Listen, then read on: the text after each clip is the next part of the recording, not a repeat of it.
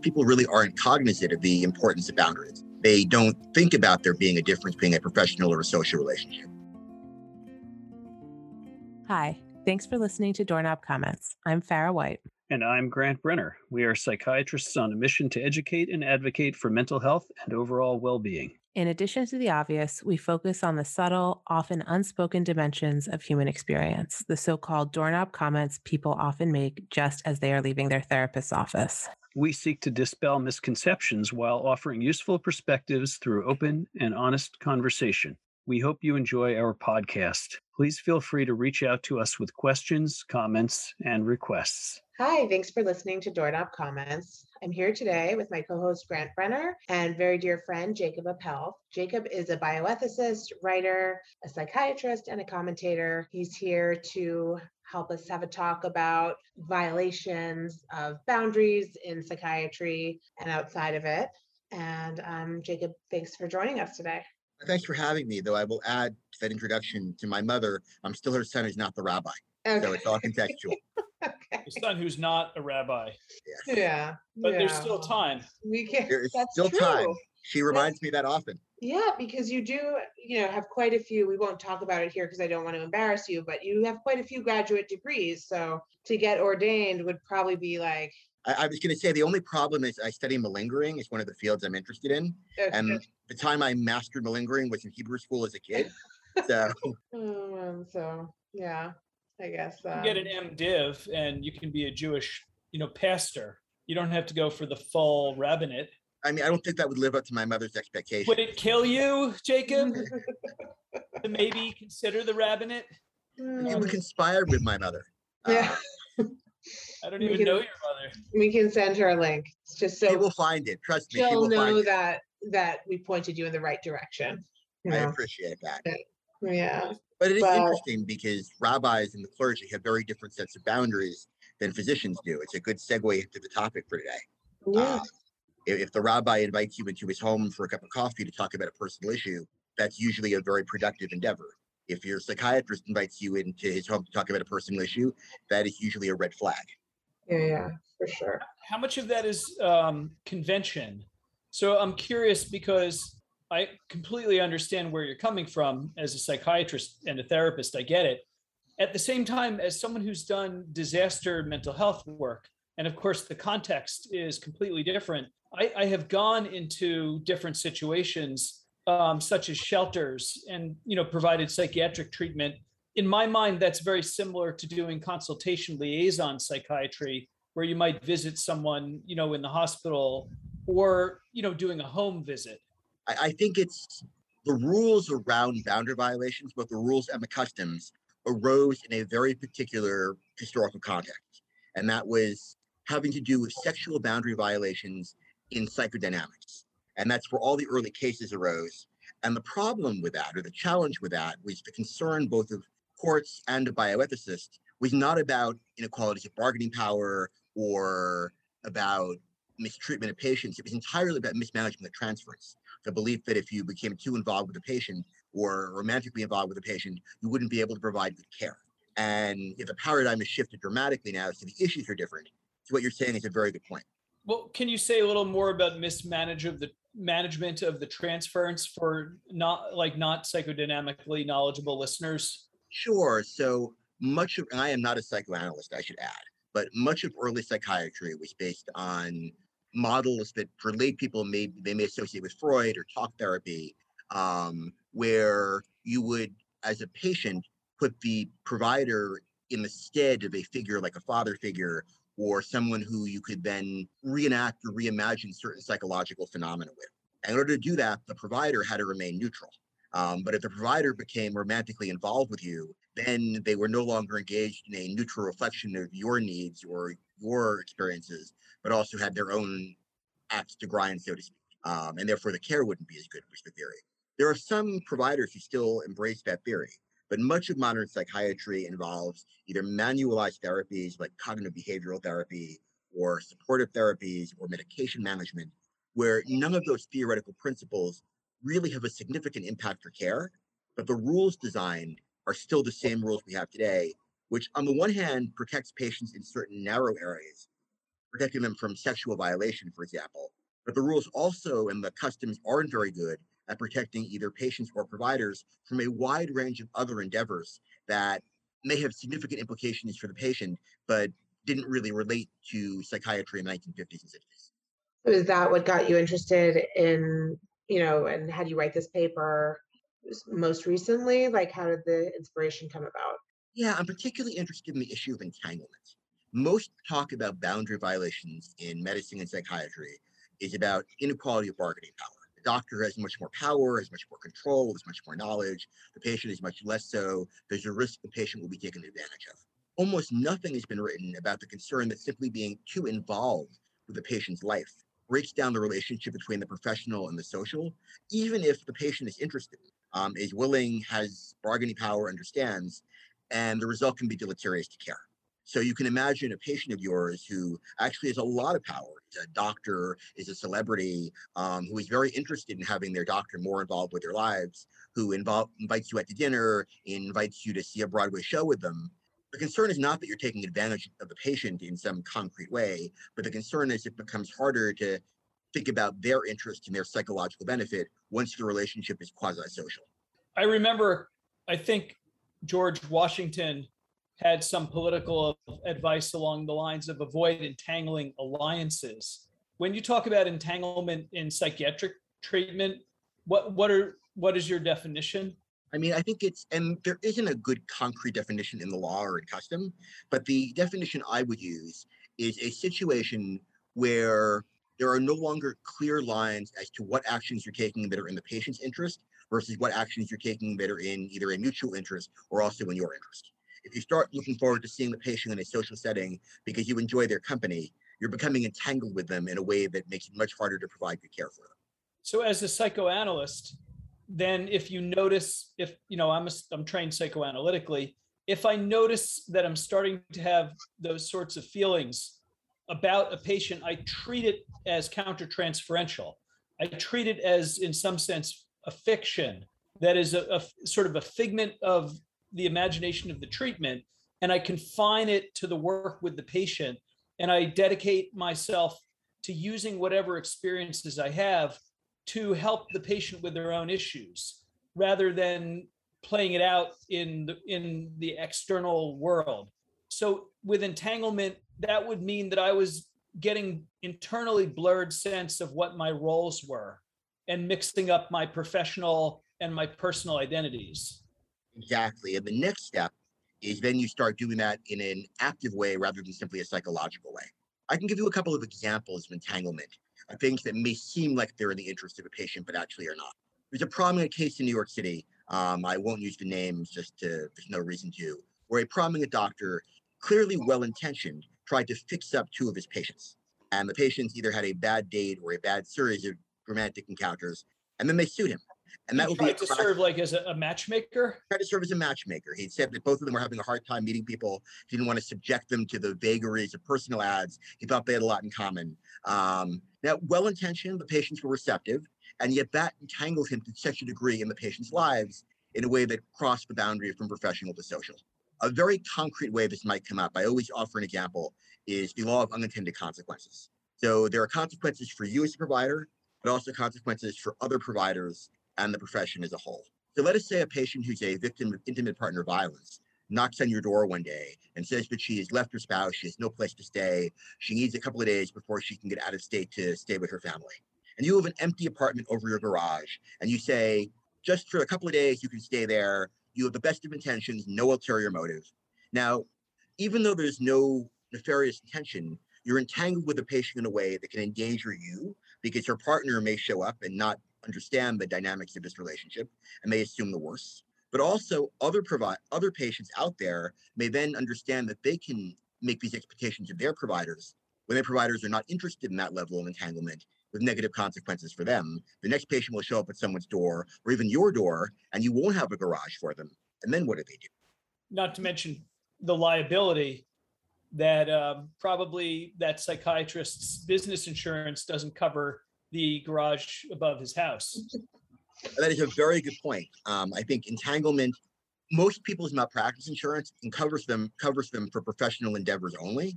And when you become entangled enough, it suddenly becomes unclear what is a professional endeavor versus a social endeavor. And really, the point of my article was less to define specific rules, though I do think there is some guidance to be offered, and more to get people to really think about entanglement and non-sexual boundaries. In psychiatry, it's important. It's even more important in medicine, because in general medicine, the boundaries are even far blurrier. There are plenty of people who have social relationships with their patients. I'm not going to say that's always inappropriate, but I think you really want to think carefully about the nature of that relationship, because it can lead you down a path you don't want to be on. Well, what factors lead someone to become entangled on the caregiver side? Well, I think the most important thing is people really aren't cognizant of the importance of boundaries. They don't think about there being a difference between a professional or a social relationship, and they let the patient think of their relationship as social. So when the patient calls them and they don't have time for the patient, rather than thinking my doctor is busy, thinks I've been slighted by my friend. That leads to a dynamic that is inherently unhealthy. And then there are some very concrete things, mingling of finances or becoming invested in other areas of the patient's life rather than their medical care. Now, the thing is, most people are not going to say, I'm going to go into a joint business venture with my patient. People have enough common sense not to do that. But there are other areas that are entangling that people don't think about. A patient says, I don't really have any close friends. I'm looking to someone to be the trustee for my children, for my inheritance, if something happens to me. Now, that may seem entirely innocuous, but it's really not, because it changes significantly your dynamic with a patient. Serving on a board or a foundation for the patient, in some circumstances, may then raise expectations for the patient that are not healthy for the therapy.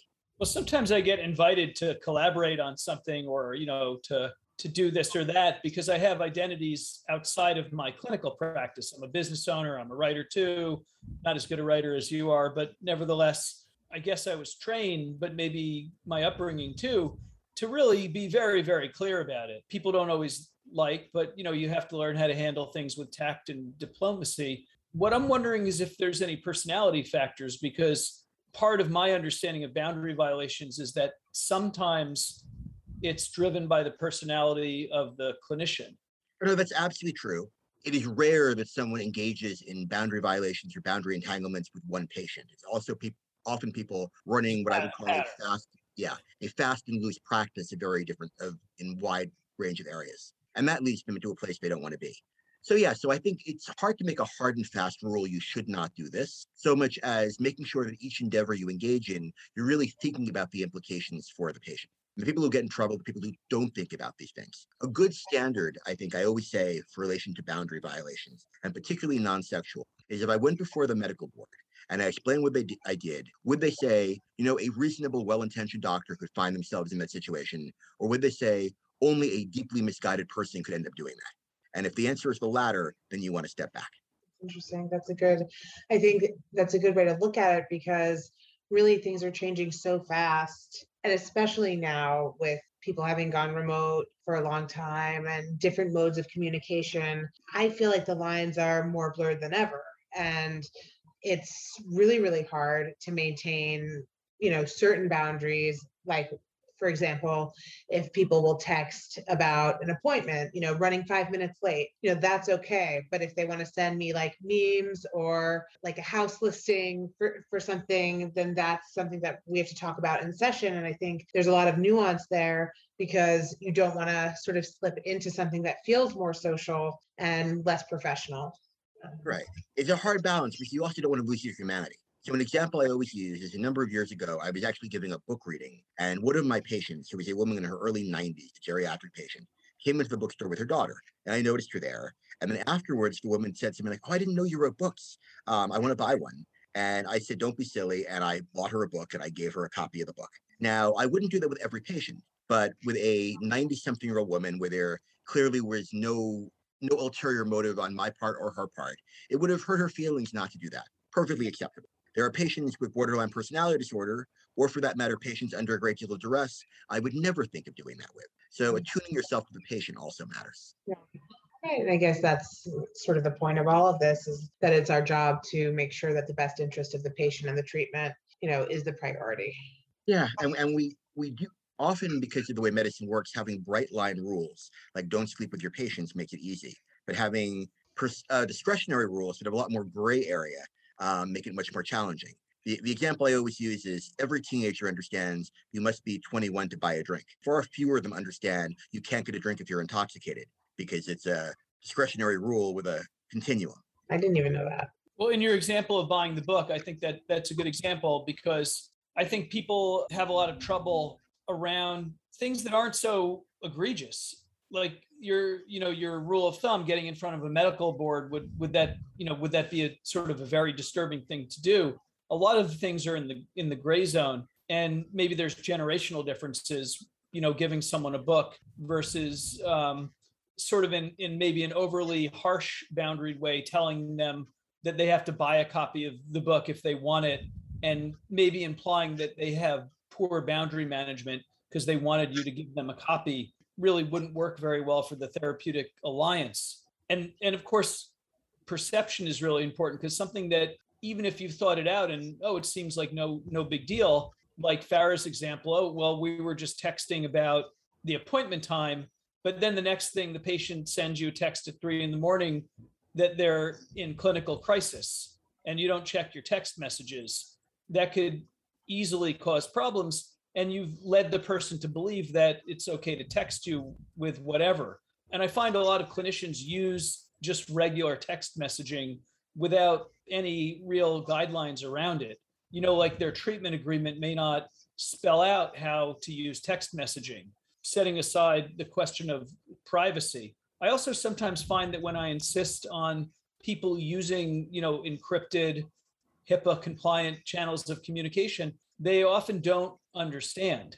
And even if I, explain why that's to their advantage, and also because I'm obligated to follow those rules in some ways, it also isn't always comfortable for people. They don't always like it.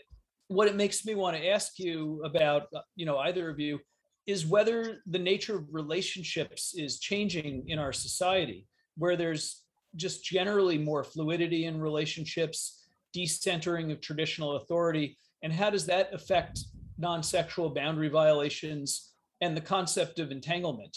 It's a great question. And I want to flip it on its head a bit by suggesting I do think things are changing, but they're reverting back to, in some ways, the way they were before the modern psychiatric revolution. It's important to think about what psychiatry and what medicine were like in the 19th century.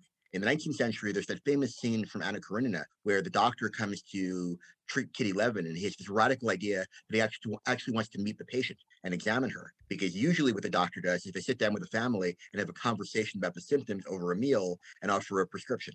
A number of very prominent psychiatrists over the years either had romantic relationships with their patients or married their patients. There was a time not that long ago where dialysis units would have parties when long-term dialysis patients married dialysis nurses, people they saw every day or 3 times a week, some intensity. So it is only in the last 40 years, really, since the case of Roy v. Hartogs and attention to the role of women and their treatment by psychiatrists in the 70s, and a number of other specific convergent factors, that these boundaries have sort of solidified in this way. So now we're seeing a drift back to a much looser framework, but hopefully with better parameters and a better understanding of power dynamics. And I think just in general, the way that medicine is and the availability of information, even though I know that some people find it very annoying, or some doctors might find it very annoying. People go on and they look at their symptoms and they bring that in. I think it's good for patients to have access to the information, and then we can work with them in helping them to understand it and come up with a treatment plan that works. I don't know that doctors are going to maintain this aura of power or authority, because I think that the world is a little bit more casual, and that's probably a good thing. Yeah, I mean, we have this false belief, I think, that these boundaries automatically make medicine better. When my grandfather was a psychiatrist in the early 50s in New York City, he would both take patients from a state hospital out on his boat and bring them home to have dinner with his family to test whether or not they were in a good enough psychiatric condition to be released. Now we would look aghast at that, but it was actually a fairly effective tool. So we shouldn't confound the familiar with the essential. That reminds me of, there are areas where interacting with patients, and you referenced cognitive behavioral therapy, has a role, like in vivo exposure therapy. A therapist might travel with a patient who has a fear of, airplanes as part of their final work. And so what you described your grandfather doing doesn't sound so different as long as it's framed as a clinical exercise. Right. The problem is when you're traveling with a patient for their fear of flying, but your real goal was a vacation in California. Yeah. Well, then there's a different motive. My understanding, though, maybe it's overdone, is that one of the big personality factors is narcissism, and particularly grandiosity or certain unmet personal needs that a psychiatrist or another clinician might have that they're seeking to gratify in clinical relationships rather than in their personal life. And that's one of the big danger zones. And there's a lot of data for that. What I always like to emphasize, because we do conceptualize it that way, those are what I like to think of as the bad actor in a way. There are people who are to some degree aware they're doing something inappropriate, but they don't really care. My interest in my paper is more to do guidance with people who actually are trying to be good doctors, but they're still grappling with these questions, because I think a lot of us sort of face that dilemma. I want to be an accessible, likable person, but I also don't want to be the person who gets a 3 a.m. phone call or the patient shows up on my doorstep. Well, I think you've picked a wise example to focus on the people who want to do the right thing rather than the quote unquote bad actors, because it's very easy to say, well, that happened because he or she was narcissistic and I'm not like that, so it couldn't happen to me. I think the point you make about expectations is also really important, and I want to emphasize that. One point I make in my paper is engaging in activities that are likely to occur once is far more justifiable than activities that are likely to repeat themselves. So a patient dies and the spouse asks you to come to the funeral and say something, I think that's generally fine, because obviously you're not going to have another opportunity to do this again. But a patient asks you to come to their Christmas dinner, that sort of raises an expectation you'll come the following year too, and if you don't, they may take it the wrong way. Yeah, good point. And I think a lot of these things can be talked about up front.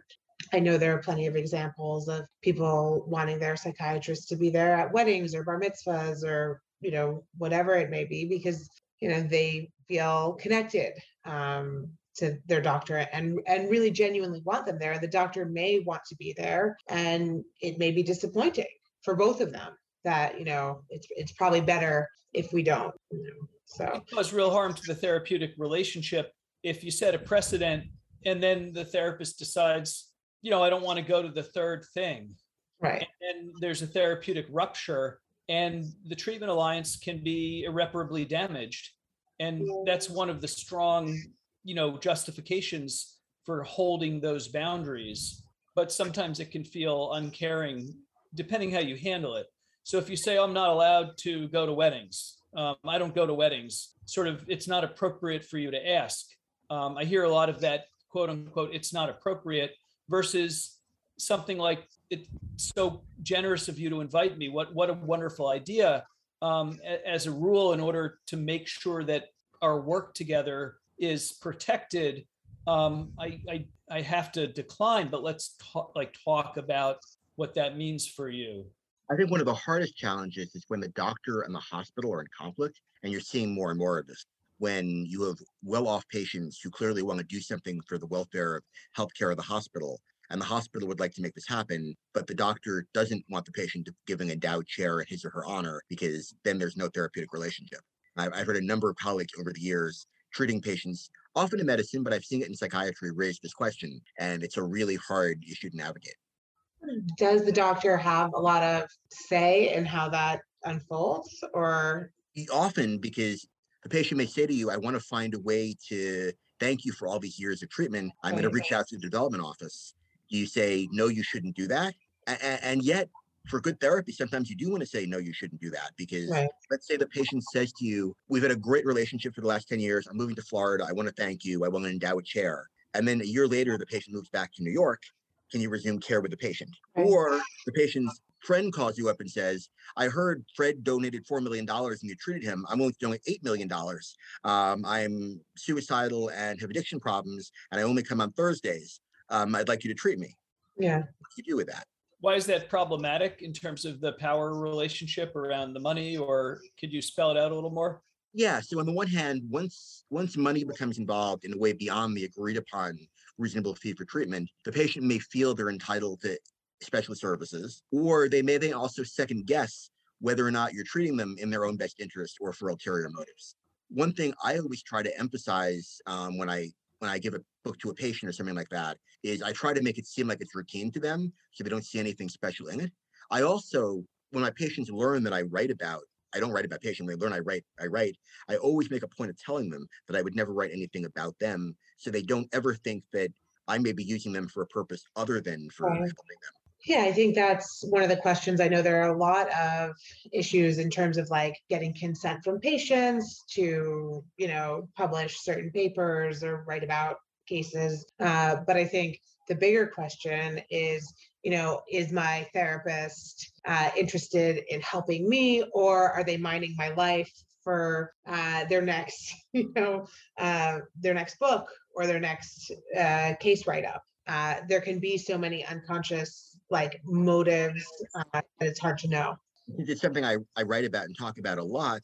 What do you do if your patient is a celebrity or the president? To what degree do your obligations to the public interest conflict with your obligations to the patient, which can become fairly complicated? The patient says to you, as we know happened in New York, I'd like to dictate my statement about my healthcare. Please release it to the public. Should you do that? Can you do that? If you don't do that, how does it affect your relationship? Absolutely. And I think now, at least lately in the media, we've seen a few different cases of these bad actors, or have heard about them maybe through the Britney Spears case, or there was this wildly popular podcast called The Shrink Next Door, and now that's coming out as a miniseries.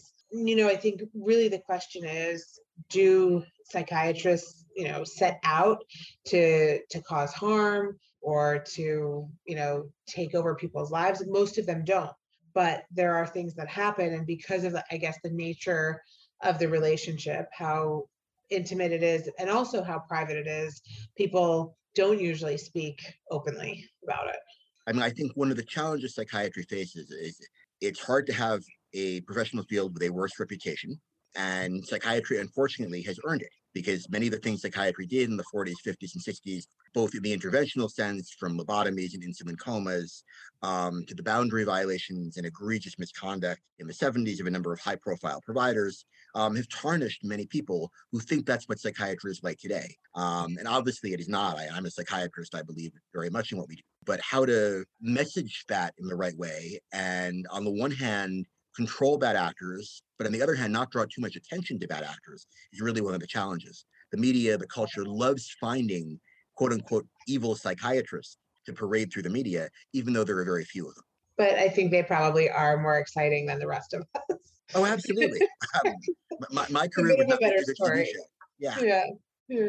Well, what is the allure? Well, I think it's sort of, on one hand, allows people to avoid psychiatry therapy because they can say, well, things are bad now, but I don't want to be exploited. I saw a psychiatrist once and he was super intrusive. And I guess it's a way that people can, on one hand, believe that they're protecting themselves, but on the other hand, avoid something that's potentially uncomfortable. Yeah, I think we may reject the pull yourself up by your bootstraps theory of mental health and improvement. On the other hand, if you're an outsider and you've seen generations of people talking about schizophrenic mothers and refrigerator mothers and all of the horrific implications of having psychiatric illness, none of which are true, then you're really going to run from it at high speed. If you're told that your psychiatric illness is due either to your personal shortcomings or family shortcomings, which has really been the message of our culture for generations until very recently, you don't want to see me in office. I don't quite fully understand your last point, because my sense is development significantly influences people's adult problems. But I think you're referring to maybe an overly simplistic message. Yeah. So is sort of shaming or blaming. Yeah. So, there were theories where conditions we now know to be very complicated with heavily genetic and social influences were attributed to very specific malevolent or misguided choices in parenting. And this became the culture of psychiatry. Bruno Bettelheim on radio and television in the 70s saying that if you had an autistic kid, it was because you were a bad parent. It's very much simplistically blaming the parent. This psychodynamic mechanistic approach to psychiatry that many people still think is what we do. Yeah, and so that's not very appealing. But so I was asking, why is it so alluring as a media figure for a transgressive, violator of boundaries? Why is it so alluring and seductive for the media to portray, for example, a psychiatrist who violates boundaries or transgresses. I'm thinking of Harley Quinn, the Joker's sidekick, now sort of a supervillain in her own right, started out as a psychiatrist. She's got this kind of insight about people that she uses the wrong way, though she does have sort of a sense of justice. But I think we're also tend to be interested in other deviations, when other types of caregivers transgress. And I'm wondering if either of you have thoughts about why we love that disturbing situation so much. The mother who becomes a bad mother. The media is full of stories like this. Well, I think a lot of it is the media is really interested in psychological manipulation and the Svengali effect and the power of psychiatrists in that way. The psychiatrist who runs over his neighbor's dog, nobody's interested in. If you commit the kind of offense that anybody can commit, not interesting. But if you commit something that only the magic of psychiatry and the ability to see into the soul and twist it lets you do, that's really interesting to people. I think it's like anything else, that there's, some prurient interest or some scandal there. Maybe people, I don't know, they want to be aware of their own vulnerabilities in the face of someone who might be like trying to shrink their head a bit. So you think it might be sort of part of a general curiosity about like psychopaths and manipulators, and then the doctor, psychiatrist amplifies that interest in people who are powerfully charismatic and manipulative, because there's kind of a contradiction as well.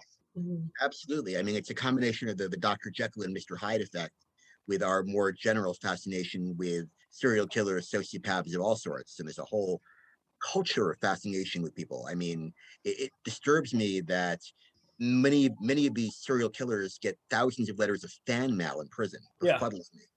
I mean, I can't imagine what it would take to sit down and write a fan mail letter to Charles Manson, but thousands of people have done it.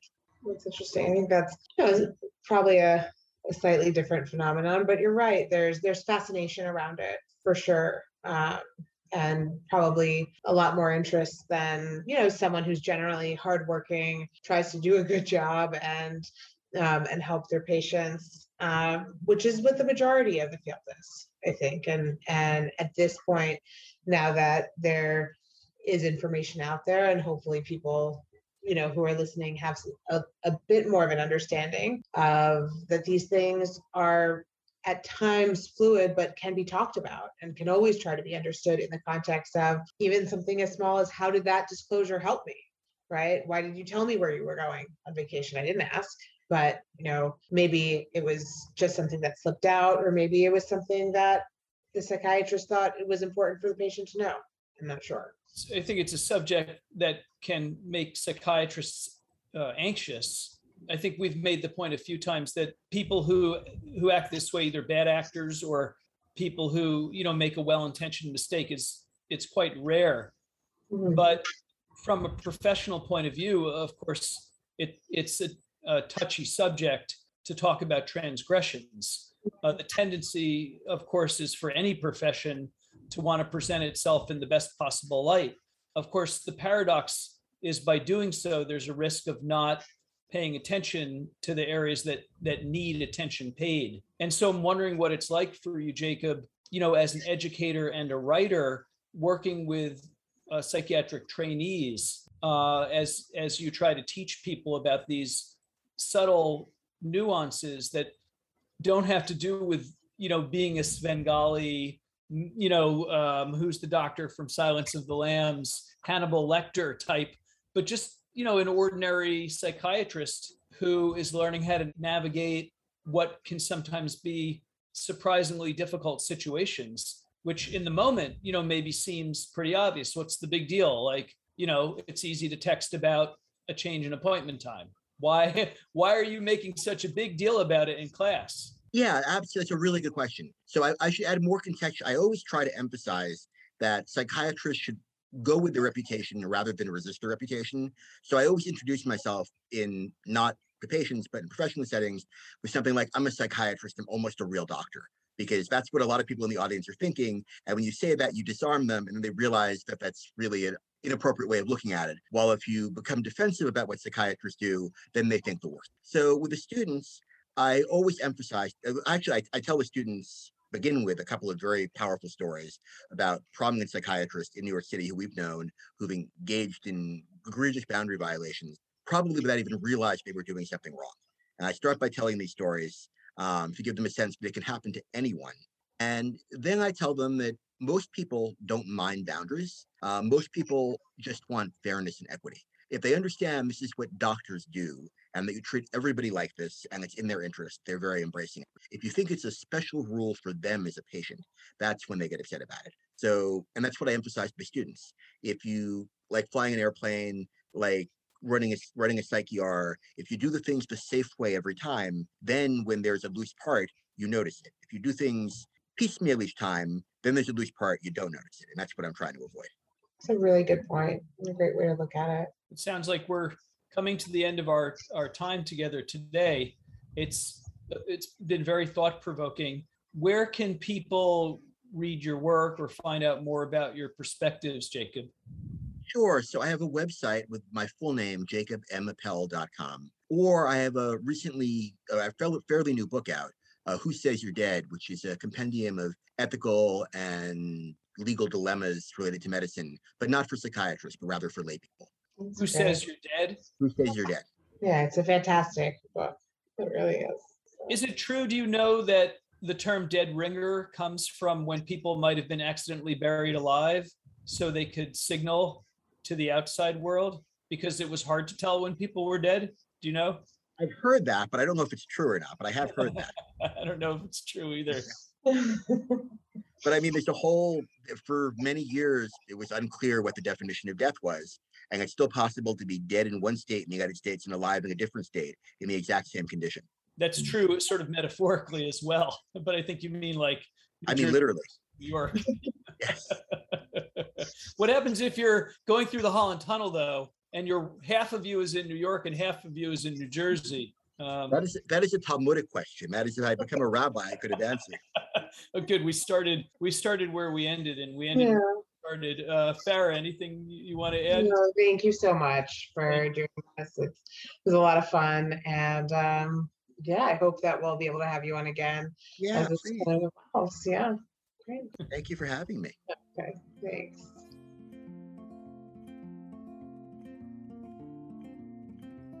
Thanks for listening to Doorknob Comments. We're committed to bringing you new episodes with great guests. Please take a moment to share your thoughts. We'd love it if you could leave a rating and review on your favorite podcast platform. You can also find us on Instagram at Doorknob Comments. Remember, this podcast is for general information purposes only and does not constitute the practice of psychiatry or any other type of medicine. This is not a substitute for professional and individual treatment services, and no doctor-patient relationship is formed. If you feel that you may be in crisis, please don't delay in securing mental health treatment. Thank you for listening.